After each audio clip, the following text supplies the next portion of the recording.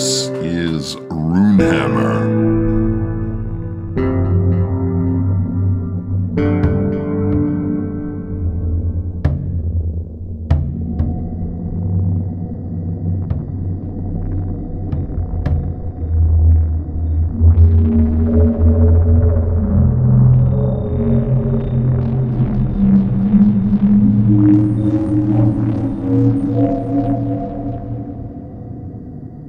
Long ago, the Imperium had tamed the power of the RPG mainframes. There were 4 in all, found in the distant corners of the cardinal galaxies. But even with this power, their tyranny proved unsustainable. For the thirst for freedom is mightier than any empire can capture. And so, in time, the mainframes were lost, some say even scattered, into more than 4 fragments. And now your crew, a ragtag bunch of ex-cons, salvagers, and defunct mechanics, are the universe's last hope to find the RPG mainframe. Some say it's being used as a fuel source by the scrappers on the outer edges of the galaxy. Some say the RPG mainframe's infinite computing power is what drove the rune drives of Bastion and eventually unmade that distant set of moons.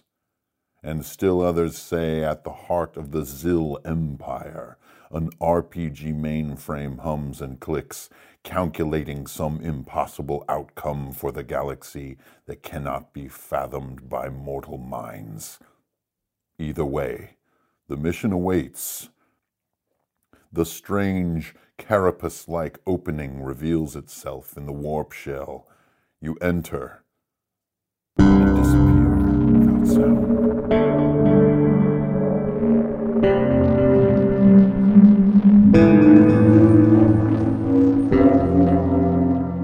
Ball, ball, ball, ball, ball, ball, ball, ball, ball, ball. Beep, beep, beep, beep, beep, beep.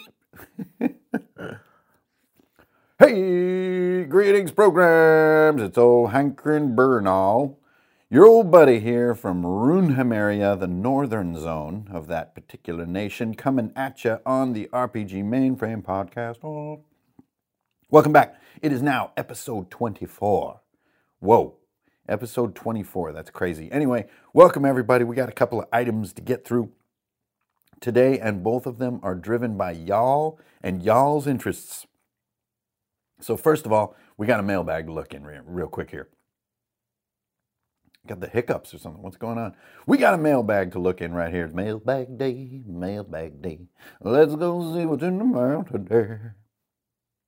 All right, I just wanted to address one mailbag today because it just jumped out from some of the others and it just seemed particularly interesting.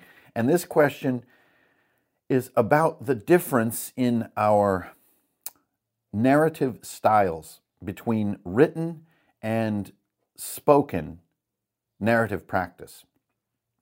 Now, nowhere more is this sort of odd difference felt than when you read the read aloud box, right, in an adventure. So you're playing a published adventure or even one that you've written yourself, and there's a little, block of text that's in italic that says, this chamber is 40 feet by 40 feet with strange runes dripping with slime from another time, right? So you have to read this little tidbit. And a lot of times reading this little tidbit to your group feels sort of weird or a little bit forced, right? It feels a little dry. Sometimes you'll see some players disengage a little bit when you're reading pre-written text. And so at this moment, I feel no more at any other moment is the difference between sort of spoken narrative style and written narrative style more apparent, because I think that reading aloud is A, very difficult to do with sort of imaginative and emotive inflection, but B, the way that we write when we're narrating is vastly different than the way that we speak when we're narrating, and that difference creates some of that oddity in reading the read aloud boxes in some adventures. So what is the difference? And can it be useful to us as dungeon masters, as game creators? And I think, absolutely it can be useful to us. The difference is reading the room. The difference is the very back and forth, which makes conversations so vastly different than reading. Now, we could get into the actual verbal differences, right? So when you're writing text, you're actually working on refined wording. That's really the only venue you have to improve your written text, because you don't know the responses of the audience. You are a writer without an audience. You are writing to whomever may be listening. And in so doing, your best practice as a written narrator is to just get your words as refined, as brief, and as potent as possible, right? To deliver an emotive message. Meanwhile, the spoken narrator gets to look into the faces of his audience. He is actually speaking to someone. So you're going to have a lot of verbal flotsam as a spoken narrator, right? And by that, what I mean is little tidbits of junk and throat clearing, as Alex would call it, Alex Alvarez. Throat clearing is saying words like just and sort of, and even in some cases, And these are little fillers that give you micro pauses that both let you refine what you're about to say and help you to read the crowd so that you can speak at a pace that is responsive to them and that fits their sort of attention as it rises and falls. You're not going to put this kind of flotsam and this kind of junk in your written narration. You don't write the word very much in your written narration unless it's dialogue, because it's not refined wording. So when you're narrating your description for whatever it may be a battle maneuver, it may be a room description, it may be a critical hit, it may be a character, or the way they look, or the way a monster looks. When you're narrating it spoken, the best practices are all about reading the faces and responses of the people around you. And this means seeing when they're engaged and when they're not. The minute that they're not terribly engaged, wrap it up quickly and get the hell out of there. You're done. Conversely, when you see them tremendously engaged, intrigued, or scared, or excited, or in character, then add some more flourish, get a little bit deeper into it. But if you sense that the patience level for your description is short, then you just need to cut and run. Whereas if you're reading something written, you're reading what's written no matter what happens. And this flexibility is the power of the spoken word. And I still believe that this is why a lot of times spoken stories are more exciting and can hit us in a more personal way, because they play to us, to our interests, to our responses and our reactions. Whereas a written story is what it is. It's immutable, it's objective, right? And I think this is also why a lot of RPG readers don't necessarily translate over to being novel readers. And I can speak directly to this because I'm in both markets right now, right? I really want to be a novelist, but my audience and the people that I relate to the most, my peoples, my homies, my shield wall, they're all RPG people. So you can't just say, hey, RPG people, go read novels. Now, a lot of people who are into RPGs are into novels, but it does not translate one-to-one because the novel leaves no room for you. You're just reading a work that is complete. Whereas the RPG says, here's some tools, here's some tidbits, this is going to be shaped, you're going to play with it, you're going to adapt it, and this is the excitement of the hobby, right? The excitement of that hobby, of that verbal storytelling practice, does not translate one-to-one to the excitement of just being a novel reader. And therein lies this sort of interesting difference between oral narration and written narration. So the way that you get the most out of this difference as a dungeon master is to know when you're doing one and when you're doing the other. So if you're doing written narration, if you don't get to see your audience, let's say you're writing a published adventure, or you're writing some stuff for a friend, or writing something for something down the road, then you just want to refine your wording, get it brief, get it potent, and make sure it's all correct and clean, and you're good to go.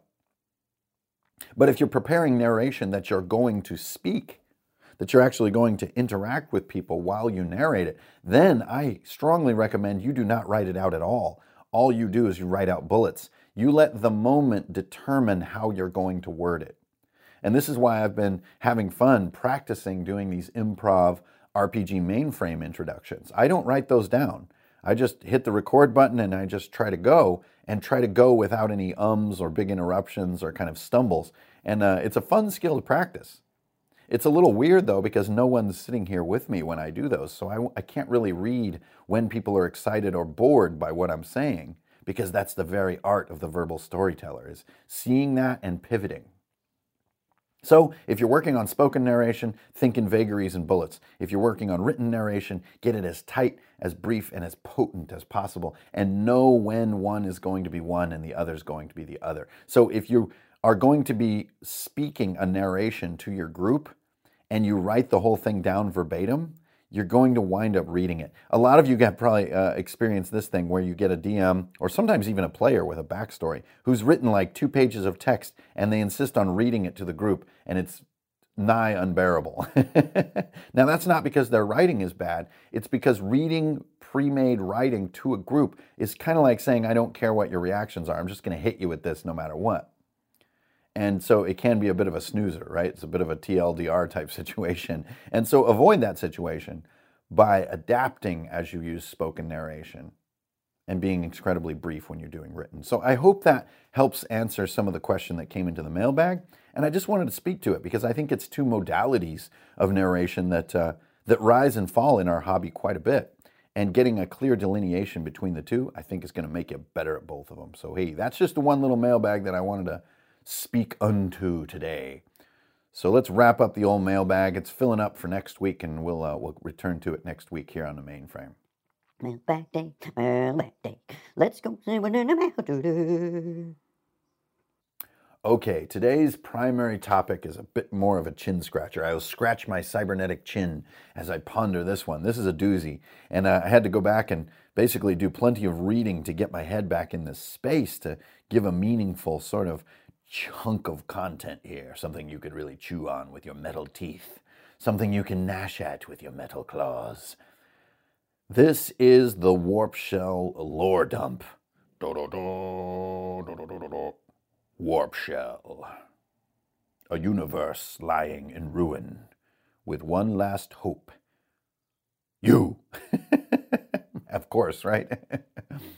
Okay, so we did a big lore dump on Alfheim, mainly focusing on some of the towns, right? And some of the deeper revelations about those towns. And so for Warp Shell, I want to go ahead and assume that all of you out there have read or skimmed the Warp Shell sections in the ICRPG core and the Warp Shell section in ICRPG Worlds. Now, those sections delve into the great bulk of what I perceive to be the Warp Shell canon. I mean, especially in Worlds, there is a lot of detail in there about the potentialities and story stems of, all the major parts and pieces of the Warp Shell universe. So for the sake of this talk, it's a little hard to reveal too much more to you, but what I did want to do is discuss some nuts and boltsy sort of how to use some of these lore components. And the components I wanted to focus on are Zevos, the Imperium, the Zil, and the Zurin. So in a lot of ways, Warp Shell is this kind of uncontainably gigantic setting, right? You have, whoa, what in blazes? I think there's a missile about to hit.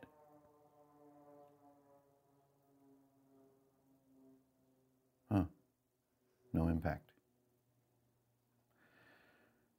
So on the one hand, with Warp Shell, you have all of these sort of backstory and the story hooks and adventure hooks and all these little leads to go on, right? Like, fishing trip and the Tortons and One Tough Bastard and all this stuff, the Devourer stuff.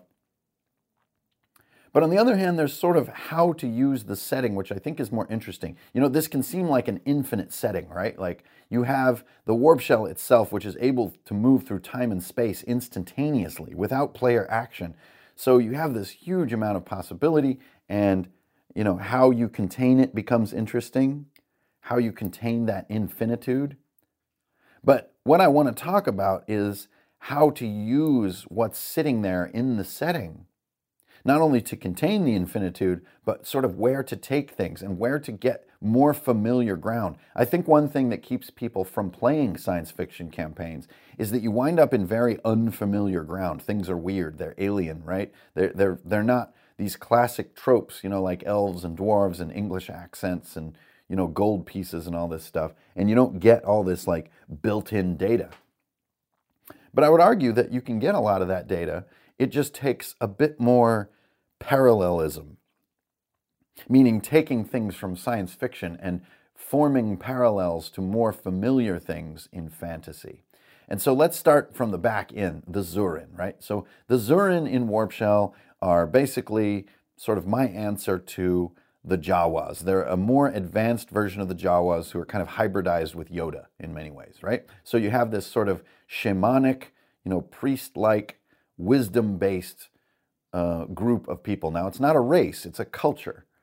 The Zurin are a culture, and they're a lot like Jedi in many ways. They're peaceful, robe-wearing, elegant, magic-using healers. They want to heal the entire universe through peaceful means. So what I suggest is that not only do the Zurin have some cool adventure hooks, they're like adventures circling around trees and temples and the like, right? They have this kind of ancient feel, and that's all fine and dandy. But I think what's more interesting is to utilize the Zurin as your impeccable good guy. This is your priest or paladin.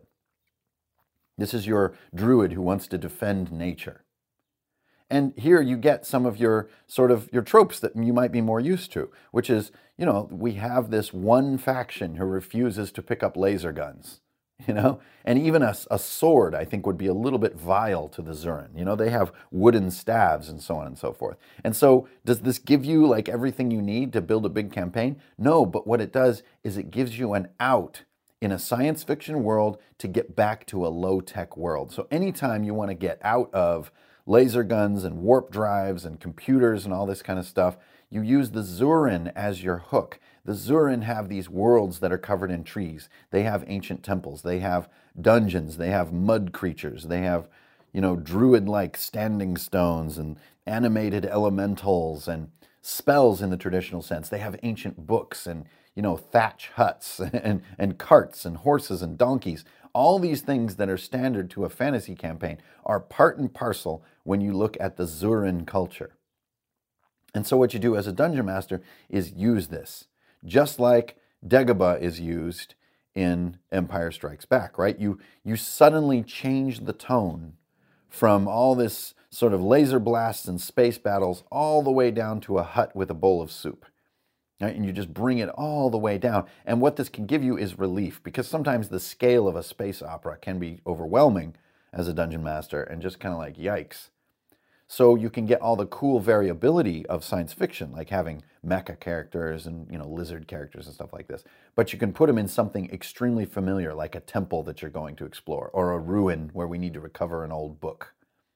But it's really fun when you put science fiction characters into a fantasy-like setting. It just adds up so great, and you can feel some more of the heightened power of things like laser blasters and energy shields and stuff like this, because they basically feel like magic. And you're going to get that fun effect, that Frank Frazetta effect, that sort of, Fighting Men of Mars type effect, where you're blending science fiction and fantasy, and it has a really fun and potent storytelling freshness to it. And to get this, you're going to use the Zurin. Now, on the exact opposite end of the scale, you have the Zill in Warp Shell. Now, the Zill are not that mentioned as far as the detail of what it all means, but the Zill, to me, are this sort of shape-shifting, parasitic, super expansive, imperialistic, manifest destiny alien race that no one can understand. They're made out of silicate composites that can reconfigure themselves into different shapes. They're somewhat metallic. They're somewhat chitinous. They have like weird little holes that gases come out of, which is their respiration. They don't eat food. You can't really see where their faces are. Like these things are strange, and their technology is no less strange. It's made out of the same stuff, so it blends with their bodies, kind of like the xenomorphs in the movies. And then their ships are also baffling and don't make sense. They sort of look like they're flying backwards or upside down. And the chambers are all biotechnological and confusing. And how is this useful to you as a dungeon master? Well, on the one hand, you can invent anything for the Zill and it's going to fit. You can create any kind of tone to their race, be it from their planet all the way to their ships to the individuals, and sort of make it what you want. Maybe they don't even speak. Maybe they speak in clicks. Maybe they can only speak to electronics. Maybe they're like the Flight of the Navigator, where they can change form and become ships. Even the individuals can like become craft, like they transform, and this is interesting in a way. Now, one of the hooks that I ran with the Zil is there's actually defectors who don't want the Zil to take over the universe. And they are sort of sent out on this mission to try to stop their own people. And this creates some intrigue. But most of all, what I wanted to provide the Dungeon Master with the Zil is this super high science fiction hook. These things can become and change into anything that you need for your game. Now, if you just need a big monster, you can make the Zil into that. If you need a parasitic, almost like gestating type creature, like a xenomorph, they could be that. If you want a really weird abandoned ship for sort of more normal characters to explore, nothing would be better than a Zil spaceship. If you want to invent new mechanics, like say you want to do like a magnetics battle where like there's these magnetic object or magnetic weapons that sort of disrupt technology or pull metal with an irresistible tug, then they add a strange element to a battle, you can have Zil tech doing that because the Zil tech is just so weird. It draws attention. It makes a great sort of zone or location in your battle that's sort of offbeat. And then you can use them as counterpoint. So if you're doing an Imperium-based adventure, which is more like Firefly, something a little more familiar, big galactic empire versus pirates or rebels. But then the Imperium has been dabbling with the Zil, or maybe even has an agreement with them, or has this sort of tenuous alliance with the Zil that's going to backfire. And so what you do is you just continually use the Zil as this formless super evil. And their evil is one of their handy things, but their formlessness or changeability is their other handy thing. And so you can have entire worlds that have been encrusted with this sort of Zil weird technology. Or you could find a Zil world that's been destroyed, that's been defeated, maybe by the Imperium. Like they've blasted a hole through the core of this world and you get this leftover, which would almost be like crematoria from Pitch Black. Either way, the Zil give you this do anything you need to formless bad guy. And I think that's what's important to it. And it's a direct counterpoint to the Zurin. And using these two in concert can give you some more of this familiar ground that fantasy campaigns already have, right? Which is, there's always this evil race like the Illithids. And then there's always the sort of good guy race like the Halflings. And in that collision or that conflict, many adventures can start appearing and creating themselves. And I would see the same potential for the Zurin and the Zil. Okay, so the next two things I wanted to talk about are the Imperium and Zevos. Now these are much more human factions, but are very different in the way that you want to use them. So let's kind of go back to where I started, which is Zevos. Okay, Zevos is the home of the warp shells. Now if you guys have read Worlds, you know that the warp shells have been created by this very questionable moral process where they torture these crustaceans basically by turning them into spaceships. And it's a terribly cruel process. And anyone of conscience would not let it continue, even though it means there will be no more warp shells. No more will ever be made. So that's one of the adventures in the book. But I think this is a bit of an extension of how you can use Zevos in an interesting way. Zevos is almost like Vulcans in a way, but the Vulcans are hiding a terrible secret. Zevos is this high ancient culture. They're the most ancient culture in the universe. And so they're extremely advanced, almost like the Watchers in Green Lantern, right? But they're so old and so advanced, their morality has become dubious, at least to younger civilizations. So maybe in the long term, their morality is going to be justified, but in the short term, it's unacceptable. And so you have this good faction, a wise faction, an ancient sort of proven faction who's hiding these dark secrets, and the dark secrets are yours to confabulate however you choose. There's so many options. They're taking slaves, they're doing genocide, they're trading lives with deities. They are creating torturous work conditions to salvage or to harvest Yogg crystals to power their empire. They're creating these warp shells via these torturous methods. Maybe they're making bioweapons out of Zil slaves or captives. Maybe they're engaged in these sort of shadow wars by paying off mercs. And you can track the sort of the trail of currency to find that, oh my gosh, it's the Zevosians who are behind all this killing. And so you can see how there's a number of revelations that can be done here. And you're probably seeing through the thin veil, which is that Zevos and the Zevosians are kind of like elves in Alfheim, at least in my version of Alfheim, which is that the elves are high and mighty on the outside, but have all these dark secrets and insidious sides, and they're actually the main villain of the universe. But discovering that is what gives you your ideas for all your different adventure hooks. And that was the idea I was trying to bring across with Xevos, and especially with the sort of hollow planet. You know, their home planet is so old that it's completely hollow and has all these dungeons, and inside these dungeons are revelations about the dark deeds of Xevos. And the High Council won't answer to it, right? The High Council is sort of half liars, and half of them are honorable, and winning them over is a big part of the dynamic. You know, some of them are in the pockets of evil, and some of them are truly good, and they're being sort of thwarted by the evil sides of the Zevosians, and so on and so on and so forth. But this is what you do with the faction. Now, this gets double interesting when you get into my fourth piece, which is the Imperium. The Imperium is your galactic empire. This is your gigantic starships. These are your planet-destroying weapons, your super advanced battle armor that's almost implacable by, you know, lower-level forces like rebels or thieves. They have like gold trim on their stuff. They have, you know, space folding technology like in Dune, like the Emperor in Dune has, right? They have incredible, they can like move planets with like giant rockets. They can spawn stars. You know, these guys are epic. They have like an entire slave race of like replicant type humanoids that they've created, that they engineer on a planet, almost like the clones from Star Wars, right? They have this entire race that they've created. Like, this is big time stuff. Far bigger than any other faction that could be imagined in Warp Shell is the Imperium.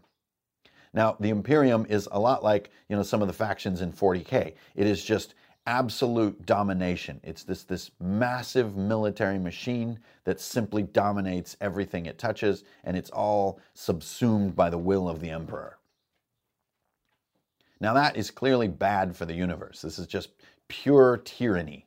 And as a dungeon master, you're going to want to demonstrate that tyranny in a few specific cases. You know, you're going to need to show some of these slave planets, and you're going to need to show some of the dark side of the Imperium, right? But what gets interesting is that Xevos is in direct opposition to the Imperium. Like, Xevos is sworn to destroy and dethrone the Emperor. But Xevos is hardly the good guys. You know, the Tautons are more like the absolute good guys, or the Zurin, and they're not remotely powerful enough, either of those civilizations, to really go up against the Imperium. And frankly, I don't even think Xevos is really powerful enough. But Xevos has this trans-time, trans-space technology that could maybe find a way to undermine the Imperium. Either way, the interesting aspects that you can delve as a dungeon master start to feel a lot like Dune, in that Dune has these different houses that are vying that have mixed morality. There isn't really that clear of a good guy, bad guy. Clearly, the Imperium is terrible, but in an empire that big, there have to be some good people, right? And clearly, Xevos is set against the Imperium, and so should be the ally of the good guys. But Xevos has its own super dark secrets that would make it an enemy. And this, I think, is where you can find a lot of your stories appearing in Warp Shell. And then for my final piece of Warp Shell sort of lore dump, what I want to talk about is a little mention in the Worlds book that's very short, but I think is very, very important, which is about making your story big and your fights small. And what this means is that, yeah, we just talked about these transgalactic stories, right? Especially if you bring into the Devourer, you know, which is this creature that's bigger than a solar system that's slowly eating the galaxy and stuff. You bring that in and things get a little crazy, right? So your stories are big. They span planets, they span galaxies, they even span centuries. But to run these games, you need to find a way to then bring that down to an extremely small encounter. You know, all this stuff is at stake, but really it comes down to this little commando force, which is on this planet and needs to destroy this transponder. If that happens, then the transmissions aren't going to reach the Imperium, they'll never arrive at the planet, and that planet won't be destroyed, and they'll go on to research the technology that someday undoes the Devourer, right? And there's a lot of really large machines in my neighborhood today. Okay, so thinking big for your story and thinking very, very small for your fights and for your encounters, your battles, and your actual gameplay. And, you know, I know that I'm quoting Star Wars a lot here, but Star Wars does a great job at this, which is like they're these massive stories that boil down to the heroic actions of just a few people. And they're critical. You know, they fight these critical juncture battles, which are the turning points of the galactic political situation. And by doing that, A, you keep your dungeon master sanity on the up and up, because you will go crazy trying to run like capital ship battles every week and stuff like that. You'll go nuts.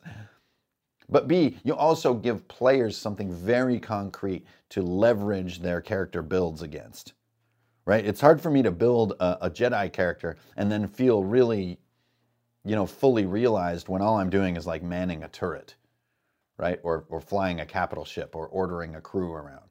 You really need that ground level engagement in the clutch battles that are going to sway these galactic events. And that's where you're going to find the magic of a science fiction campaign.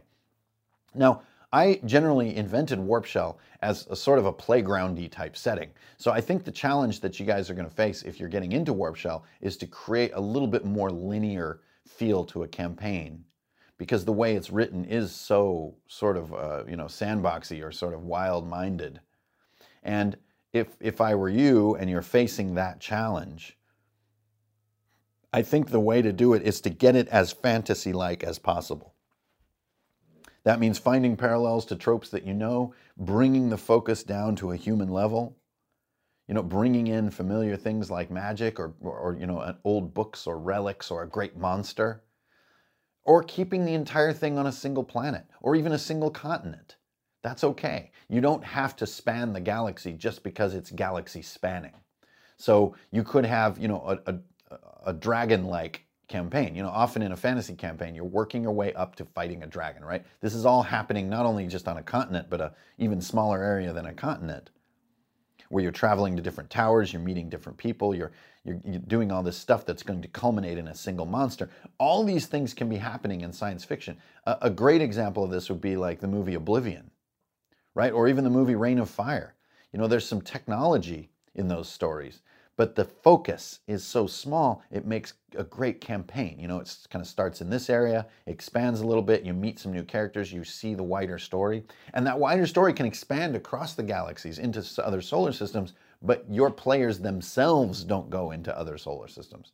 They stay in this very focused area because there's this, there's this Zill sorcerer, mastermind type character who has built this dimension engine.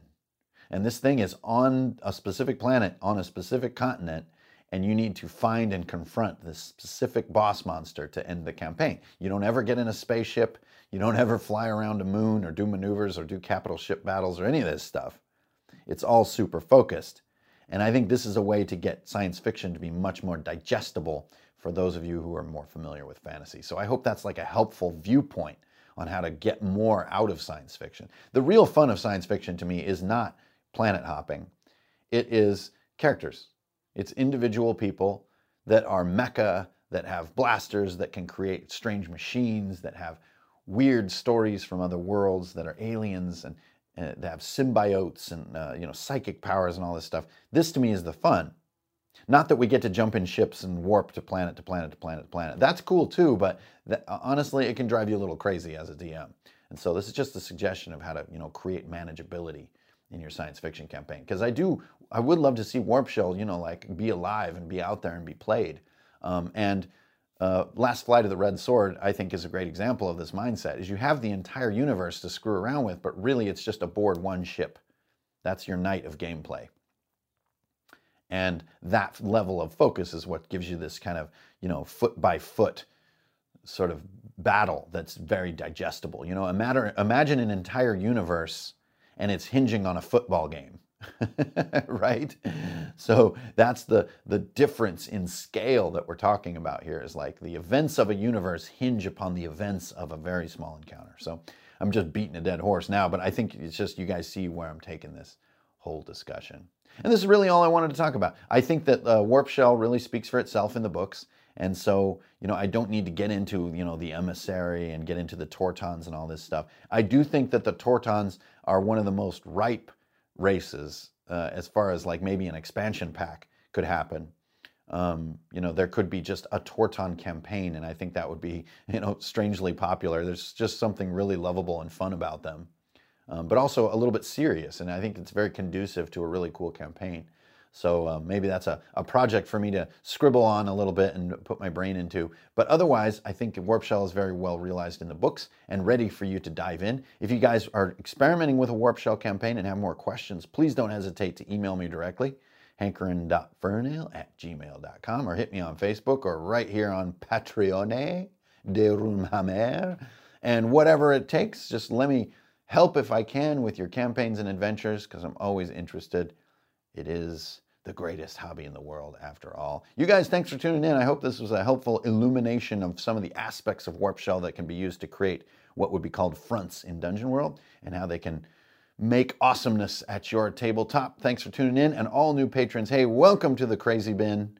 Good to have everybody. And this is the RPG Mainframe, guys. I'll talk to you next week, and see you on that old internet. Boom, boom, boom, boom, boom, boom, boom, boom, boom, boom, boom. Wow, wow, wow, wow, wow, wow, wow, wow. Chee, no, no.